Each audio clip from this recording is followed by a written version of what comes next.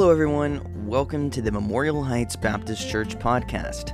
Here you'll find archived all of our previous messages dating back to late 2020. Our hope is that today's message would be encouraging to your walk with Christ. We also want to thank you for spending time listening today and encourage you to share these messages with a friend so they too might hear the Word of God. But for now, grab your Bible, open your ears, and let's get to it.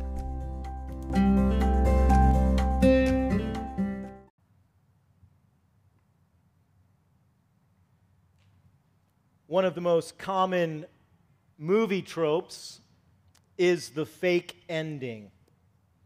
We've all watched a movie and thought the movie was over, at least when you're young and watching movies, and you don't know that usually there's a fake ending in an action movie. Usually there's a fake ending in a horror movie. Usually there's a fake ending in a mystery movie where you think the movie's over for a moment and then you find out, oh, that wasn't really the killer.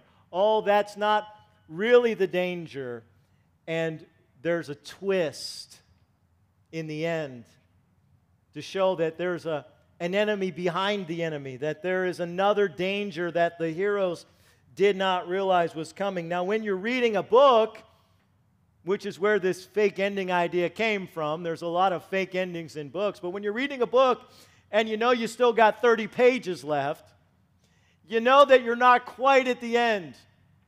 Sometimes when you're watching a movie, and I've done this before, I've paused to see how much longer there was in the movie and realized, oh, I'm not as close to the end as I thought. There's a lot more coming. There must be a twist. There must be some kind of fake ending coming. I don't see a lot of gamers out there, but I'm still a gamer. I was playing a game just a few months ago, and I thought I was near the end of the game, and then all of a sudden, I hit a story arc, and there was a whole third of the map that I hadn't even seen. I was only 2/3 of the way through the game. I thought, my word, I thought I was near the end. I got a lot more to go before I get to the end of this story. I share that with you because in the game of life, which is no game, Satan is not the final boss. Satan is not the ultimate enemy. Satan is not the last enemy to be defeated. There is an enemy after Satan who will be defeated. Paul talks about this enemy in 1 Corinthians chapter 15, when in verse 26 he tells us the last enemy to be destroyed, and he will be destroyed. The last enemy to be destroyed is death. Death is the final enemy. He is the boss after the boss at the end of the game. And we have this incredible promise in Scripture that if we know Jesus Christ, the end has already been written. Amen.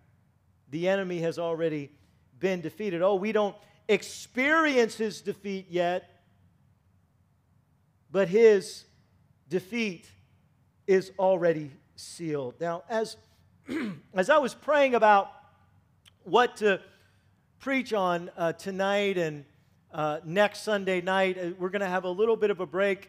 In a few weeks, Colton Furlow is going to be here, who is one of ours, as I said this morning, but also working now with CPAC, and he's going to be here on the 30th, the evening service of the 30th, to talk to us about the murder mill, the abortion clinic that's coming to Rawlings, and some of the things that we can do in response, in preparation, and to oppose that. Of course, as I told you this morning, I'm just praying that God strikes the building with lightning and takes care of the problem for us.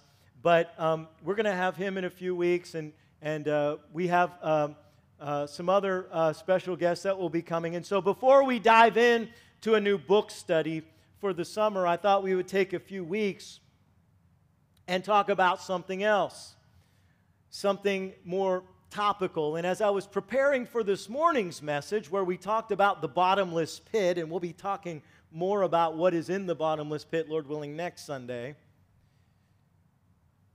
I felt the Holy Spirit pointing me to a place that a lot of times we don't like to go, and that is the subject of death. And we're going to talk tonight and, Lord willing, next Sunday night about death. Our church and many churches the last few years have been profoundly touched by death. And it's very important because all of us are mortal, and all of us, we hope to be, if you're in Christ, you hope to be part of that rapture generation. But even if the rapture comes tomorrow, there's no guarantee you'll make it to tomorrow before you experience death. None of us have tomorrow promised to us. And so I will remind you, in the context of a question about death and a question about eternity, Jesus was, by these Sadducees, they tried to catch Jesus in a snare and put him on the spot and ask him a question about what happens after death. And Jesus' first response to them, before he dismantled their profound, they thought, argument or trap, before he dismantled that trap, he made this statement to them. He said, "Verily, verily, truly, truly, I say unto you, you do err." Verily, verily, that's the next verse. I'm getting ahead of myself. He said in Matthew 22:29, "You do err, not knowing the Scriptures, nor the power of God." You do err, not knowing the Scriptures, nor the power of God. I'm fearful that many Christians don't really know the Scriptures. And if you don't know the Scriptures, you're not experiencing the power of God. You're not experiencing the promises of God that you could be claiming. You're not experiencing the hope that you could be standing in. And so while some of this may be very familiar to us tonight, it is important that we stop and think about and remind ourselves about some very important truths about death. Jesus made this incredible promise, and here we get to the verily, verily. John 8:51, he said, "Verily, verily, truly, truly, I say unto you, if a man keep my saying, he shall never see death." C.S. Lewis said this is one of the most problematic verses in Scripture. It's one of the most, I don't think the word he used was maybe embarrassing verses. How do you answer this? And as much as I like C.S. Lewis as a philosopher and as a Christian apologist, he wasn't always the greatest theologian. Tremendous author, not always the greatest theologian. What was Jesus saying? What did Jesus mean when he said that those who believe in him, who trust in him, will never see death? We have funerals all the time. I was at a funeral just yesterday for Scott's mom. Christians die all the time. So what does that promise really mean? We err if we don't know the Scriptures or the power of God. And so we're going to come back and answer that question tonight. In fact, we're going to answer three major questions tonight. But before we dive into those questions and the answers to those questions, let me just take a moment and explain to you why we're focusing on death tonight. And again, Lord willing, next week. Why focus on death? Let me give you a few reasons. Number one, the oldest song in the Bible, the oldest psalm in the Bible is Psalm 90. And it was written by Moses. Now, maybe I should say one of the oldest songs, because we don't know which song Moses wrote first, the Song of Moses, or if he wrote this before Miriam wrote her song. But one of the oldest songs in the Bible is Psalm 90. And in verse 12 of Psalm 90, Moses says, "So teach us to number our days, that we may gain a heart of wisdom."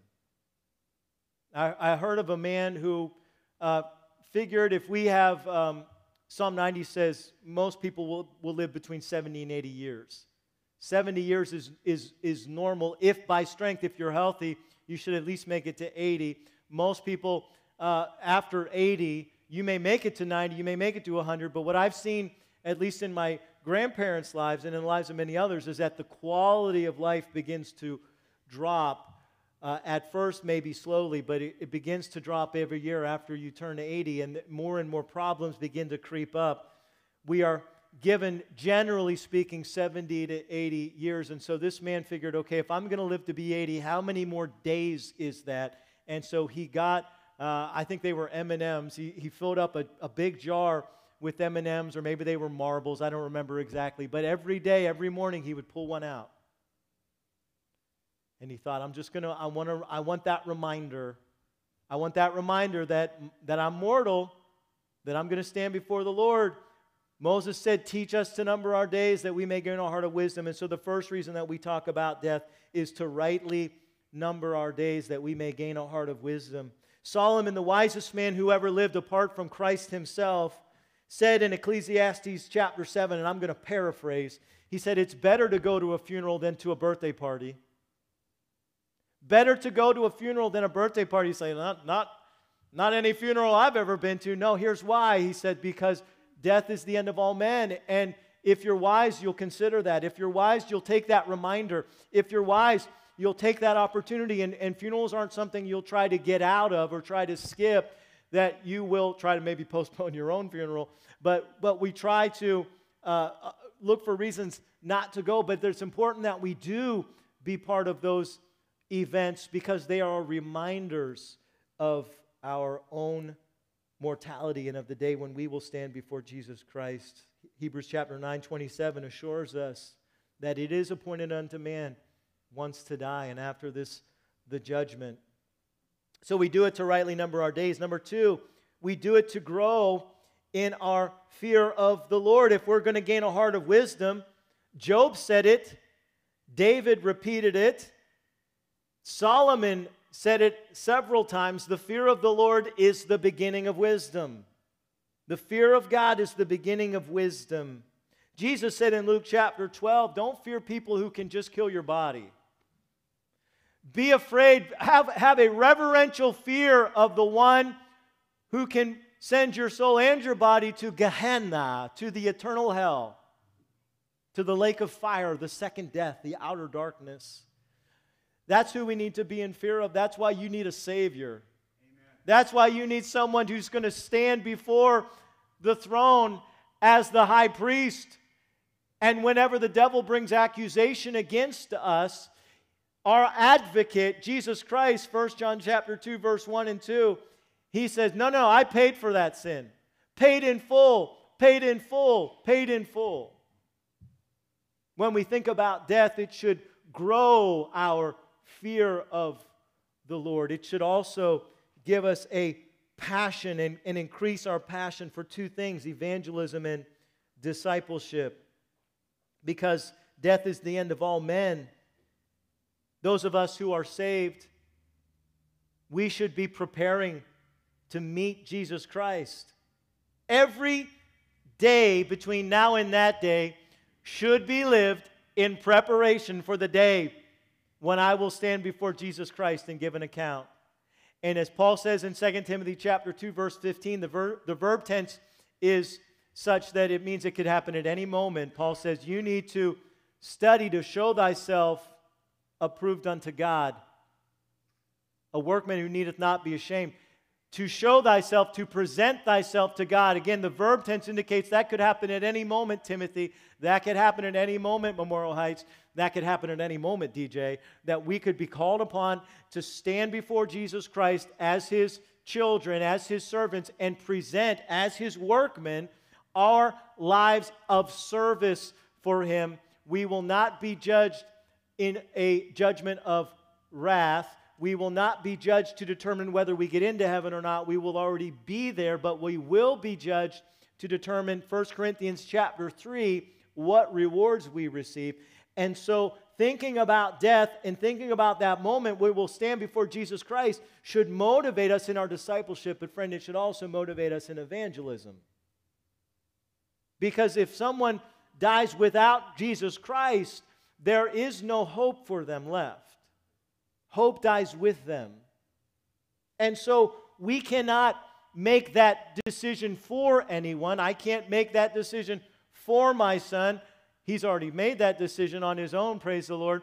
I can't make that decision for my wife. She's already made that decision on her own, praise the Lord. I can't make that decision for you. But I'm not responsible to make the decision. I'm responsible to provide you with the decision, to tell you about the decision. By the way, I forgot to mention this. We had two professions of faith this morning at the mission. So thankful for all of you who are involved at the mission. Ron presented the message down, presented the gospel as he so faithfully does. And I'm so thankful for all of you who are involved in that ministry. And two more professions of faith this morning. Two more saved from the flames of hell by the grace of our Lord and what Jesus Christ has done. And we receive His grace through faith. So talking about death should motivate us. Paul talks about this in 2 Corinthians chapter 5. That knowing the fear of the Lord, we should want to persuade men. And we should plead with them as Paul does. Now is the day of salvation. We are now ambassadors for Christ, Paul says. That's why we're still here. To be ambassadors for Jesus Christ.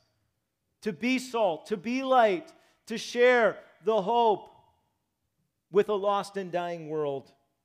And lastly, let me just say, we do this to understand some foundational truths. Some foundational truths. Listen to what the writer of Hebrews says in Hebrews chapter 5. Hebrews talks a lot about death and the hope that we have over death, by the way. Hebrews chapter 5, verse 11, he says, I wanted to talk to you about some other things. I wanted to talk to you about Melchizedek, but we have many things to say. But the problem is, he says in verse 11 of Hebrews 5, is that they're hard to utter, and you're dull of understanding, you're dull of hearing.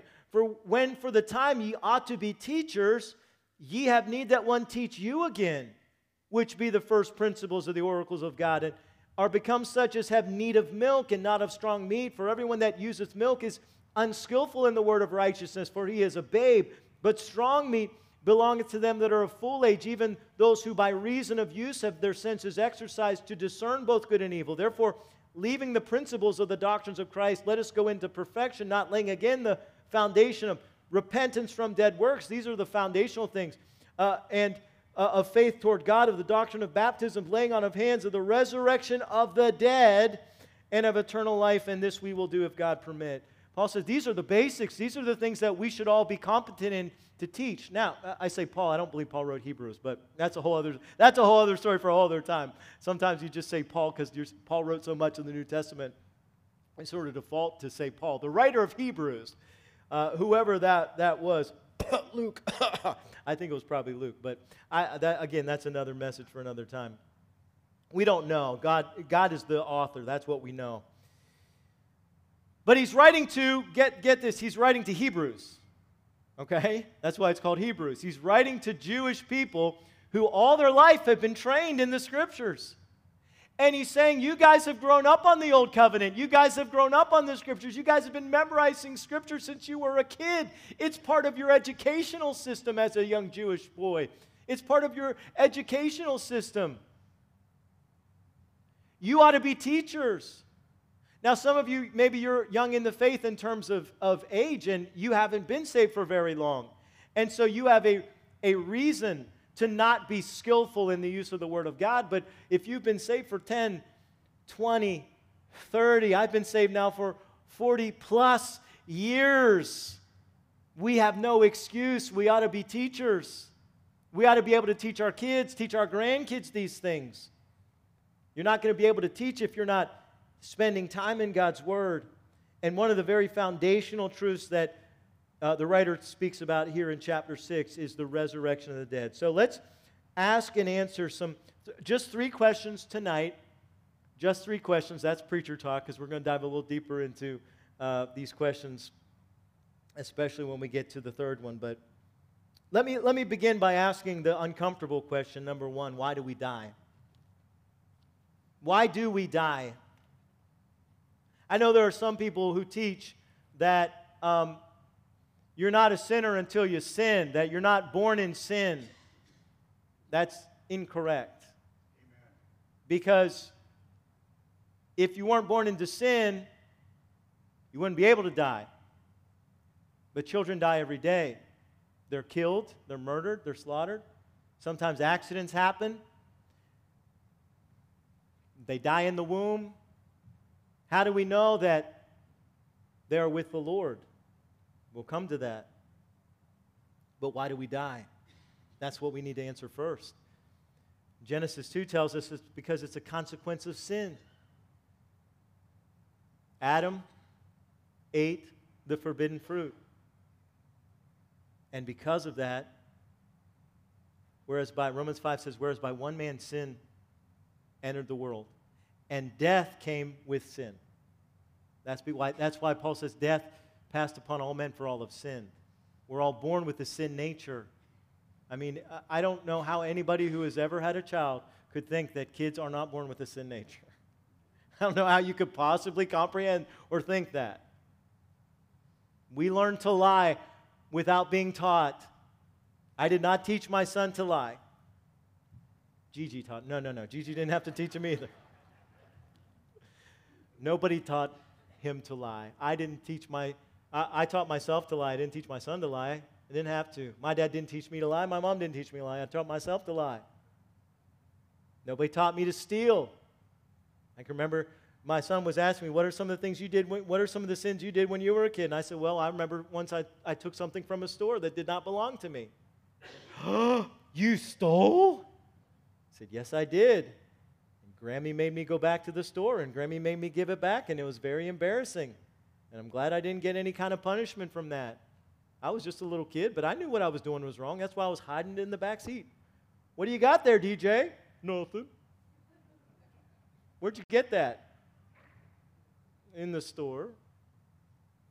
So I had to take it back. Nobody taught me that. We're all born sinners, and death is a consequence of sin and the curse that resulted from sin. Now, let me give you a promise, Christian. Turn with me to Romans chapter 6.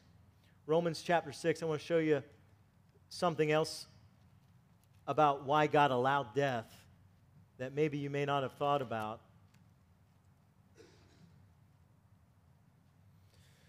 Romans chapter 6, let's pick it up in verse 6. Knowing this, that our old man is crucified with Christ, with him, the body of sin might be destroyed, that henceforth we should not serve sin. For he that is dead is freed from sin. Now if we be dead with Christ, we believe that we shall also live with him. Knowing that Christ, being raised from the dead, dieth no more. Death hath no more dominion over him. For in that he died unto sin once. But in that he liveth unto God. Likewise reckon ye also yourselves to be dead indeed unto sin, but alive unto God through Jesus Christ our Lord. Let not sin therefore reign in your mortal bodies, that ye should obey it in the lusts thereof. Neither yield ye your members as instruments of unrighteousness unto sin, but yield yourself unto God as those that are alive from the dead, and your members as instruments of righteousness unto God. For sin shall not have dominion over you, for ye are not under the law, but under grace. Now, there's a lot that we don't have time to dive into tonight on that, but let me just say this. For the Christian, sin gives us a release from the curse. Sin gives us a release from the curse.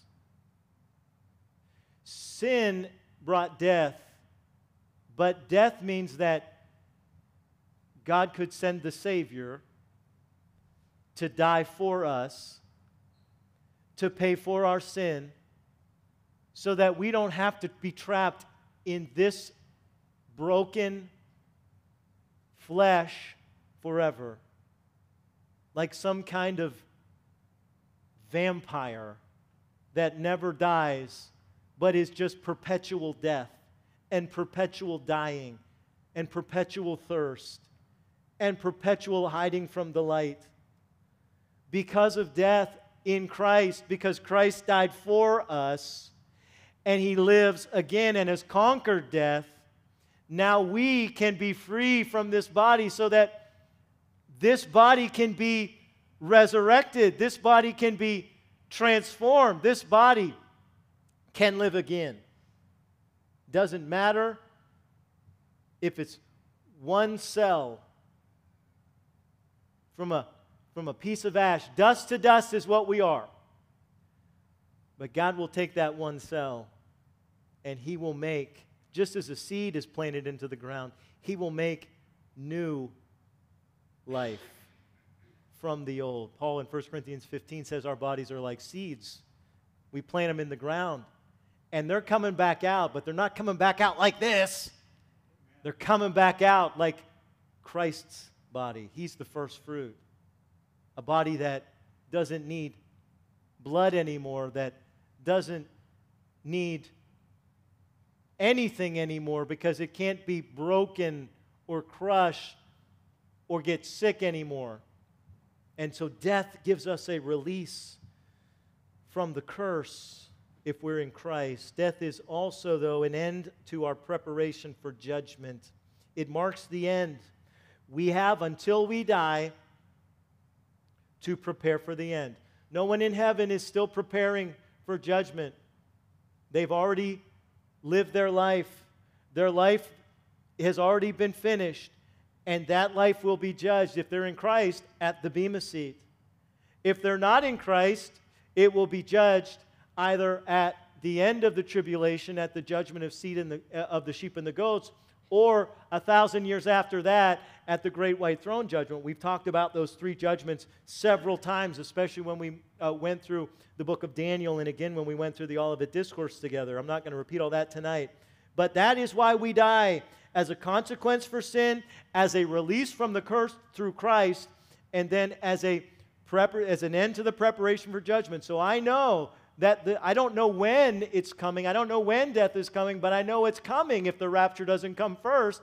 And so I should be living as someone who doesn't have all eternity to serve God. I've only got maybe 30 more years, maybe 3 more days, maybe 50 more years. Maybe I break 100. My grandma prayed she was going to break 100. She didn't make it. Her brother almost did. Just a few weeks.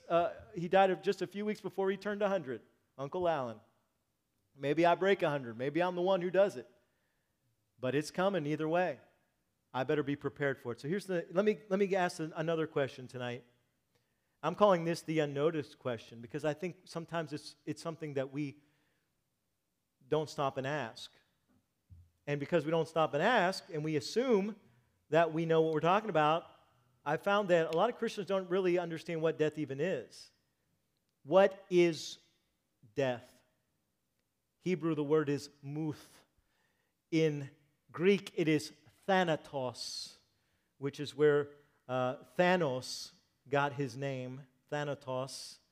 The unnoticed question, what is death? And the short answer to that is separation. Death is separation. That's what death is.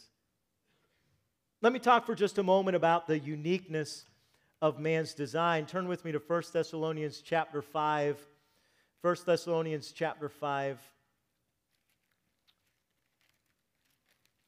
And in chapter 5, Paul reveals a very important truth that is laid out throughout the Scriptures, but is not all put together so clearly and concisely as it is here in chapter 5, verse 23. Paul says, "And the very God of peace sanctify you wholly, and I pray, God, your whole spirit and soul and body be preserved blameless unto the coming of our Lord Jesus Christ." Paul says we are tripartite beings. We're not dualistic.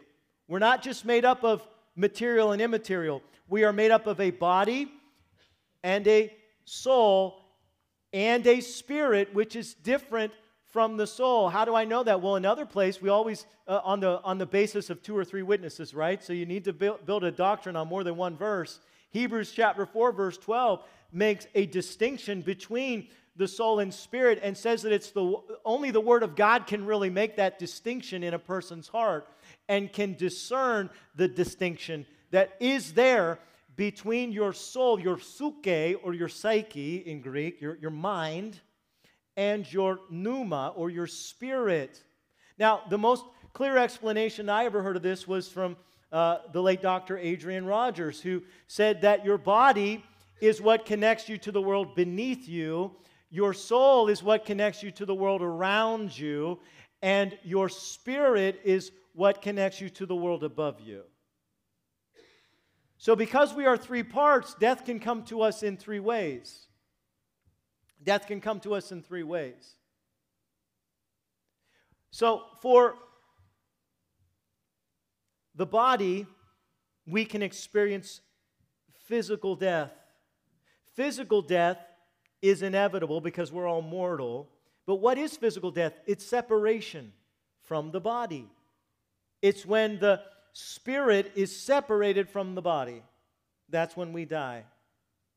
Now there's another form of death that I didn't put up here, and we're going to call this mental death. And that is when your brain, the little gray cells are broken, you can experience not physical death, but mental death. And that is when your soul loses the ability to interface with your body through Alzheimer's, through dementia. And so you can have a mental death, a soul death while you are still alive. The Bible doesn't directly address that, or if it does, I'm not recalling those passages at the moment. I can't recall any of those passages at the moment. But we can have physical death. The Bible talks about that. That's separation of your spirit from your body. Mental death is separation of your soul from your body. And then spiritual death. Spiritual death is separation from God. Because where does the Spirit come from? God spoke light. God spoke the stars. God spoke the trees. God spoke all of the animals. But Adam, he got down and with his own hands, he made him out of the dust of the ground, and then he breathed life into him. And we are not like the animals. Animals have animal souls, but they don't have a spirit. We have a spirit that enables us to be connected with God, but because of sin, physical death became inevitable for Adam and Eve and for us. But spiritual death became immediate separation from God. Paul says in Ephesians 2:1 that we are all of us born dead in our trespasses and sins. That's how we come into this world, spiritually stillborn. I'm not trying to be graphic. I'm telling you what Paul says. That's how we come into this world, separated from God. And we need a Savior. Paul says you were born without hope, Ephesians 2, but Jesus came to give you hope. Jesus came to die, and He lives again so that you can not only have physical life forever, but you can have spiritual life immediately by His Spirit who quickens your spirit. The moment you admit you're a sinner who needs a Savior and you trust in the one and only Savior that God has provided. But the third type of death that I have in your notes is what Revelation 20:14 calls the second death. That's an irreversible death. Amen. That is permanent separation from God. I have many loved ones. You have many loved ones. Some who have just passed away recently who are now with the Lord. They have physically died, but they only died once. Death will never touch them again. In fact, as Jesus said in John 8:51, they didn't even look at death. They didn't even see death. Because for the Christian, when you leave your body, you become more alive than you ever were in the body. Amen. You experience not death, but life. C.S. Lewis, again, not a perfect theologian. He made the mistake of saying, you're not a body, you're a soul that has a body. Incorrect. You are a body and a soul and a spirit. It's not one or the other. You're all three. Know ye not that your body is the temple of the Holy Spirit who is in you? You are not your own. You were bought at a price. Wherefore glorify God with your body. Your body is who you are. You're connected to your body. Now don't despair of that if you wish you had a better one, because you got one coming. Because when the body gets planted and it gets resurrected, or Paul says we shall not all sleep, but we shall all be changed. In a moment, in the twinkling of an eye at the last trump, 1 Corinthians 15, we will be given a glorified body, and so we will have none of the failings and none of the frailty, but we will preserve this body, will live again. Every time I stand in front of a casket with a Christian body inside of it, I remind myself that this casket will someday be empty, because this body will live again. That's why Jesus literally walked out of the tomb. He is the first fruit of our resurrection. If we just get new bodies and this one stays and rots, then we're in trouble, because God made us as a body. We are physical beings. Our loved ones, when they come back with the Lord in the air, they're going to rise first. And then we who are alive and remain will be caught up together in clouds to meet the Lord in the air. Their bodies are going to be resurrected. I remember that old painting. I love that painting of Jesus in the clouds and all the tombs being emptied and the cars crashing because Christian drivers are going up in the air, and some people think, oh, that's just nonsense. That's a superstition. No, that is an artistic representation of what will happen. Maybe today, maybe tomorrow, maybe September. When it happens, I'll be there. Will you be there? Will you be going up?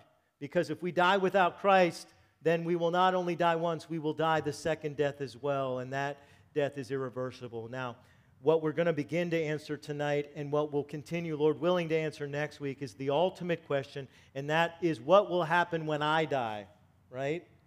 What's going to happen when I die? We have lots of questions about that. The Bible doesn't give us as much information as we would like. The Apostle Paul says, I'm not even allowed to tell you what is waiting. It's so glorious. We only have a little snippets and glimpses and snapshots, little sound bites of what heaven is going to be like in the Scriptures. Paul says, I saw things I'm not even allowed to tell you. They're so glorious. Paul doesn't want us all jumping off the cliff so we can get to heaven faster. That's not God's will. That's not God's will. God wants you to work until He calls you home. But heaven is a glorious place. Sometimes I wonder why, as Christians, when we get into those 80s and 90s and we have those terminal issues, why we fight so hard to cling to what we don't need to cling to. And I'm not in any hurry to leave my wife or my son. But there's a day coming. If I live long enough and I were to get some terminal disease, and I don't want to be, I told Gigi, I don't want to go through all of that. I don't want to be just to have another 6 months of torment. I know what's waiting for me on the other side. Amen.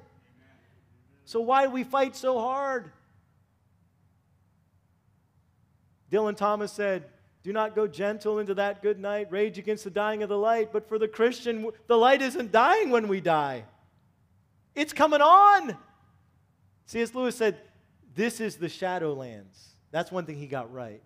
That's one thing he got right.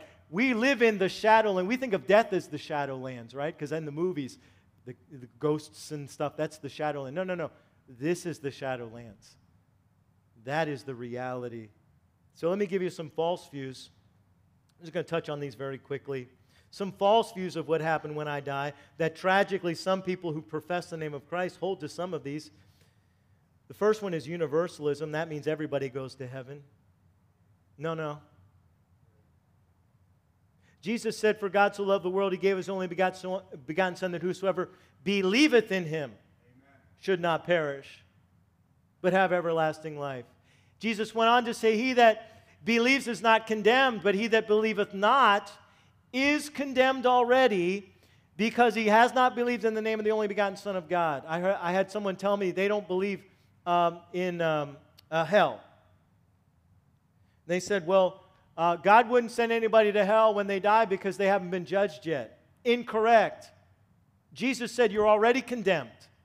You're already condemned if you've rejected, if you are old enough to know and you say no. Now, if you're not old enough to know, if you're a child, if you're someone who is so mentally handicapped that you cannot understand the basics of the gospel, how do we know that those people are in heaven? How do we know that a child who dies in the womb and who is stillborn, or a child who dies at 1 or 2, how do we know that they're in heaven? Because the sin debt is paid for. Jesus paid for the sin debt. Their sin has been removed. He that believeth not is condemned already, because he or she has not believed on the name of the only begotten Son of God. Jesus, when he paid, 1 John 2:2, he paid for the sin debt of all mankind. That does not mean that everybody goes to heaven, but it does mean everybody has an opportunity to go to heaven when they are old enough to understand, when they are capable of understanding the gospel. If they will receive the gospel, they are forgiven. If they will reject the gospel, Jesus said, he that believeth not is condemned already, because he hath not believed on the name of the only begotten God, Son of God. Universalism we reject. The Bible rejects it. Annihilation of all or some who die, that is, the atheist says we all just die and we just cease to be, but some Christians say, well, God, he would never send people to hell, so he just snuffs them out of existence. I remember this same gentleman who I was talking with years ago doesn't believe in hell, but he believes in judgment, but then he believes in annihilationism.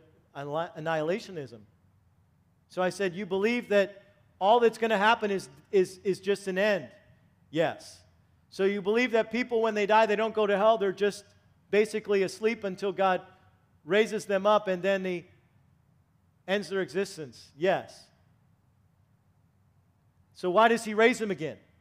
If dead is dead, and which is what you're saying, nobody's conscious when they die, and then God resurrects them to say, oh, I'm going to kill you again, and it's going to be the same thing as you just, why wake them up? It doesn't make any sense, and it's not what the Scriptures teach. The Bible does not teach annihilationism. The Bible teaches eternal fellowship with God for those in Christ, and eternal judgment and separation in outer darkness, where there is weeping, gnashing of teeth for those who don't know Christ. Number 3 is spiritism, this idea that we turn into ghosts. Luke 16, the story of rich man and Lazarus dismantles that view. Number 4, reincarnation. We're reborn. We have a second life. Hebrews 9:27, we've already seen it. It's appointed unto man once to die. You get one chance. You get one life. You ain't coming back for another go. You're not coming back to try to get a better life. Number 5, time travel and soul sleep. Really, 5 and 6, I put those two together, which is this idea, again, that you die and then you just wake up at judgment. And there's no separation of the body and the soul. The soul is asleep, or we skip ahead to judgment. Jude chapter 1, only one chapter, verse 7, says, we read it this morning, but I didn't highlight it this morning. In the Greek, it says that the men of Sodom and Gomorrah are present tense, suffering the fire of eternal judgment. Jude said, hundreds of years, over 1,000 years after Sodom and Gomorrah was destroyed by fire and brimstone, that those people are still burning. That's what Jude says. They are still experiencing the wrath of God on their lives. It's a very serious thing. We don't skip ahead or sleep. Let me give you one more. Angelification. We become angels. I don't want to embarrass anybody if you have said this. I don't want to disrespect anybody, but I'm not here to nerf ball either, okay? I'm not here to toss you a nerf. I've heard people just recently at a funeral, somebody got up and talked about so-and-so who is now an angel in heaven. No, they're not. Amen. We don't turn into angels. Angels are incredible beings, entities that were there when, as Job says, God himself says it in the book of Job, that the sons of God, the angels, were there when I laid the foundation of the world. God directly created each angel. They are ministering spirits. Hebrews 1:14, we don't become angels. We will someday judge the angels. Today we are created a little lower the angels, but we don't become angels. So we're not going to take the time tonight to go into all of the post-death activity of Jesus. We talked about that this morning. 1 Peter chapter 3, Ephesians chapter 4, he led captivity captive. He told the thief on the cross, I'll be with you in paradise. Well, I guess I will go through those, but there are some other references that I wanted to look at tonight. We're not going to take the time to look at all that the Bible says about post-death activity. But let me end with this tonight. Because God is spirit and we're created in God's image, His Spirit, as believers, gives birth to new life to our spirits. And so because of His Spirit, our spirit has form and function beyond death. So if we know Christ, we'll be with Him forever. Amen. And again, as Jesus promised in John chapter 8, we will look right past death. We won't even see it. We won't experience death. When our bodies falter and fail, and we step into the very presence of God, that's not death. You see Jesus face to face, that's not death. That's life. Our friends, our loved ones, our family members are more alive today in heaven than they ever were here in the Shadowlands. That's the hope that we have.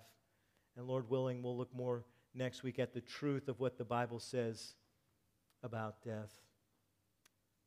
I'm going to go now to Lord in prayer. Andy's going to come. I just want to give you a time of invitation after I pray. I don't know if you have a need. We have a few of our deacons are here, are available to pray with you if you have a need. I just want to give you some time with the Lord, so I'm going to pray as Andy comes, and then I'm just going to give you a few moments right where you're sitting to spend some time talking to God. And again, if you have a need, the altar is open. Father, we thank you for the hope that we have, because your Son is not only the way, not only the truth, but He is the life. And when we're in Christ, we have life forever. We have eternal life even today. These things are written. Your word says that we may know that we have eternal life. And because of that, God, we will never really experience death. When we leave these bodies, God, we'll look right past it into your presence, into your face. And so, God, we give you praise and honor and glory for that. Father, I pray that this is an encouragement to those of us who have lost loved ones in this past season of our lives. But God, I also pray that this is a challenge and a reminder of the necessity that we grow as your disciples and that we grow in our mission to be salt and light to a lost and dying world. And so, Father, now as we spend just some time individually in prayer, I ask that your Spirit is moving. God, show us if there's something that we need to do between us and you tonight, if there's a promise we need to claim or a sin we need to abandon. God, whatever it is. And Father, if there is somebody here tonight or somebody listening tonight, I pray that this reminder of their mortality will be a reminder and a provoking that they are a sinner who needs a Savior, and that they would tonight, this very night, place their faith and trust in your Son, Jesus Christ, who died for their sin, who rose again, who is offering them forgiveness and eternal life. But we must call upon Him. We must place our faith in Him. We must make that decision of faith to trust in you. God, may that be the night for that person listening tonight.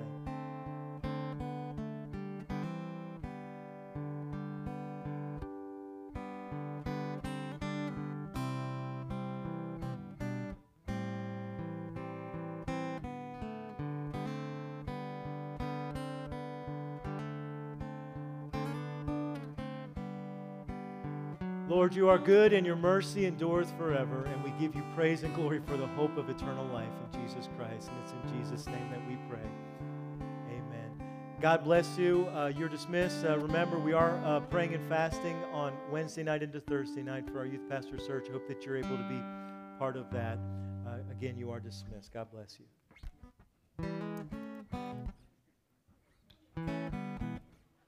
Hey, I can't make it to that meeting on the about the thing in September. Oh. But I still want to be included if it's possible. Okay. I'd like to, if they have a band, I'd like to play in it. Okay. Okay. And if the answer is no, then no problem. Okay. I haven't been able to make any of the meetings recently, but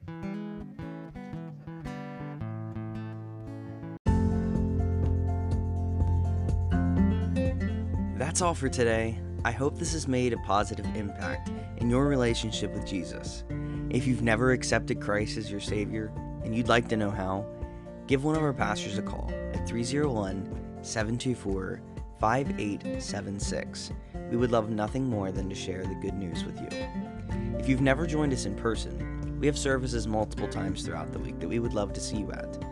They are Sunday morning Bible study at 9:15 a.m., Sunday morning service at 10:30 a.m., Sunday evening service at 6:30 p.m., and Wednesdays at 6:30 p.m. We also have opportunities for our students to gather. The youth group for grades 6 through 12 meets at 6 o'clock p.m. on Sundays, and our AWANA program for 6th grade and under meets at 6:15 p.m. on Wednesdays. Again, we thank you for joining us today, and we hope to see you soon. But until next time, stay faithful.